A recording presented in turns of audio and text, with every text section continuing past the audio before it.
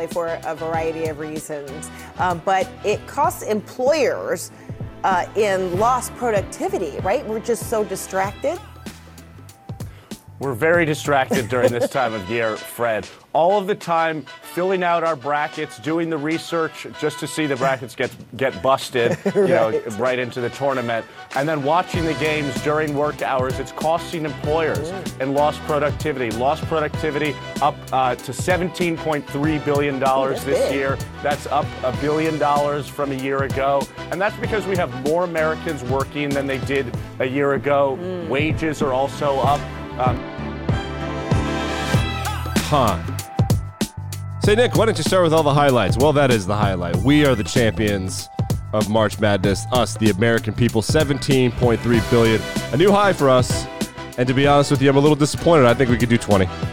I think we could get to 20 in lost productivity. If your employer is upset about you not watching March Madness, tell them, hey, I read the news. You can't afford me, fucker. Woo. Yeah, that's right. I'm on one today because I stayed up till midnight to watch my Ole Miss Lady Revs make the biggest top 5 upset in women's college basketball history. It is the first time. That's right. We're starting with women's college basketball. My alma mater, you'll deal with it. First time in 13 or 14 years, a number 1 seed in Stanford lost before the Sweet 16. The last time was Duke in 2009. President Barack Obama had just been sworn in a couple months earlier. Obama, for his first term. That was the last time a number 1 seed lost before the Sweet 16. Ole Miss goes on the road and beats Stanford, and we have so many upsets. Let's get to what some are calling the biggest upset in college basketball history, perhaps. Great defense by Moore. He gets it back. Moore flies in and scores. What's up, Purdue? What's up? They call him Perdone for a reason. Oh. Matt Painter does have a timeout if he wants. One more for Roberts. And 5-point game. What's up? Farley Dickinson University in New Jersey knocks off Purdue, the number 1 seed. So they have that guy. See him right there, Zach Edey. He's 7'13". Just joking. He's actually like 7'4". He's huge. And he got a lot better at basketball. He used to just stand there. Now he just stands there and shoots and rebounds a little bit. Oh, man. They don't have a game outside of him. Last year they had good. Jaden Ivey, I think, was a lottery player for Purdue. That means that he was picked in the top 10 or so of the NBA draft. Oh, fix the camera. There you go. Fix it again. So they had him, and he was good. Now they have this tall guy. It didn't work out. My brother sent me a text. This sums up Purdue sports as well as anything could. His text says, I thought, quote, they have the biggest player in Big Ten history. He's the player of the year. They have experience. Surely they won't make the same mistakes they make every single year in every single sport. They did. They suck. I knew that they would suck. I had them losing to Memphis. My bracket's busted. There's no reason to talk about it. We do have some gambling news that we'll get to in a moment. But more upsets. Princeton, they won on Thursday, you'll recall. But they also won on Saturday. I know about 14 years. They're up 15 on Missouri, a 7 seed. Didn't even do that at Carolina. Step back and boom. Missouri, an SEC team, loses to a team with guys that have active LinkedIn pages. That was me. I have an active LinkedIn page. You'll never find me. You might find me. Gambling is bad, okay? It's really bad for you, but it's also really fun. Why is gambling in fantasy sports so great? Because it makes you care about every single second of every single game.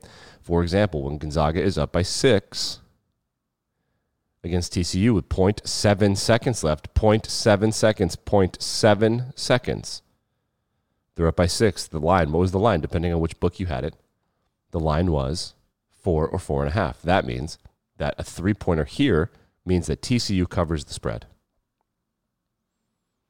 Based on the way I'm talking, what do you think happened? Let's watch the play. So every time, as soon as you touch it, the clock starts. 0.7, not touching it, I'm not touching it, I'm not touching it, I'm not touching it, I'm not touching it. Grab, shoot, got it. One of the greatest, one of the absolute greatest buzzer beaters for gamblers in history. They'll remember that for the rest of their lives. Let's go to Farley Dickinson head coach Tobin Anderson. Farley Dickinson did lose in the round of 32, so he will be coaching one of these teams that'll get fired. My guess is maybe Kentucky. Who knows? If Calipari, has he been fired yet? I'll have to Google that when we get off. He has not been fired when I started the show. This is him after they won on, must have been, Wednesday on the play-in games? This is what he said to his team. The more I watch Purdue, the more I think we can beat them. Yes, sir. Let's go. Wait, one more time, Tobin. What was that? The more I watch Purdue, the more I think we can beat them. Yes, sir. Basically, they had a game plan, Farley Dickinson, and the game plan was that big guy's all they got. Let's put our 3 smallest dudes around him and just like scare the shit out of him, and the other guys can't beat us. Yep, correct. Nailed it. That is exactly what happened. Exactly what happened. Oh, man, March Madness. I am exhausted. We talk about Caitlin Clark on this show. If there's one a women's college basketball player you need to know, it's Caitlin Clark. Check this 3 out. This is Jimmer Fredette, Steph Curry range. Falls in about 7 a game. Look at Clark. Yes! She gets to that logo. You're grabbing my arm as she comes of offense. I mean, this is banana land. Caitlin Clark, whether she's... Boom. I hope Iowa wins, man. I really do. If they don't win, I'll be bummed out because she deserves it. They beat Georgia. They end up holding on to win by 8. They will advance to the Sweet 16. Ole Miss, Iowa. The second half of the women's Sweet 16 is tonight. The women's tournament is cockeyed to the men's tournament by a day. So the men's tournament is Thursday, Friday, Saturday, Sunday. Women's tournament is Friday, Saturday, Sunday, Monday. That's when they play the game. So there are 8 more games today to decide the women's Sweet 16. Jerome Tang, the head coach of Kansas State. I went to watch Kentucky play Providence, right? Yeah, Kentucky, Providence, and then Kansas State played Montana State. The games were good-ish. I will say the most interesting thing by far was that the bands were fun. They brought jazz bands. So the Kentucky band, they sucked, and they were boring and awful. The Providence band from Providence, Rhode Island, which is really close to Boston, it's basically a suburb, they were dressed in St. Patty's Day stuff because Friday was St. Patrick's Day. Shouts to all of you recovering March Madness, St. Patrick's Day on a Friday. Wow, that's tough.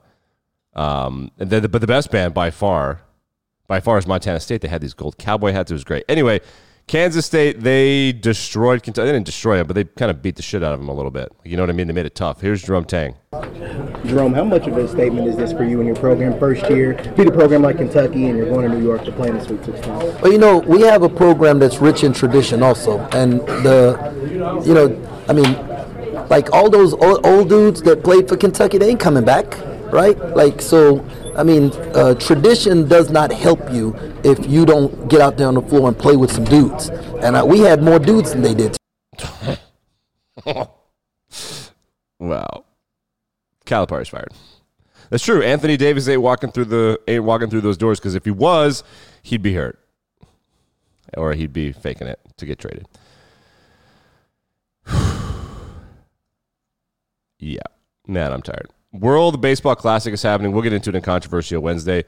All of the old white dudes in baseball that make it boring and annoying, yeah, they're making this annoying because they're crying about injuries. Like, my player's hurt. Dude, no one gives a shit about the Mets versus the Phillies in July, except for like 500,000 people in New York and Philadelphia, maybe. And of those, 20,000 will watch it. The World Baseball Classic is objectively awesome. Everybody on TikTok and Twitter are pointing out how much better the rest of the world is at baseball than us, not at winning the games, but at having fun, bat flips and celebrations and dances and chants. And Japan has live bands and shit. We suck at baseball. And now these people are like, hey, we lost our closer. Eat shit. Representing your country is like the greatest thing ever.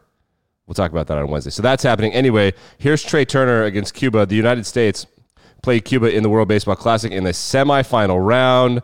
The USA is bottom of the second inning. Trey Turner, one of the best, maybe the best player in the world. We'll see. You can do this. You belong here.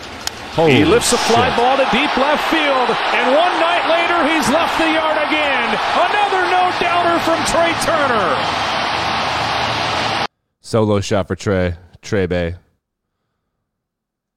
The USA ends up beating Cuba 1,000,000-1. 14-2. Japan will play Mexico tonight, 7 p.m. Eastern Standard Time. I am openly rooting for the Japanese to play the United States.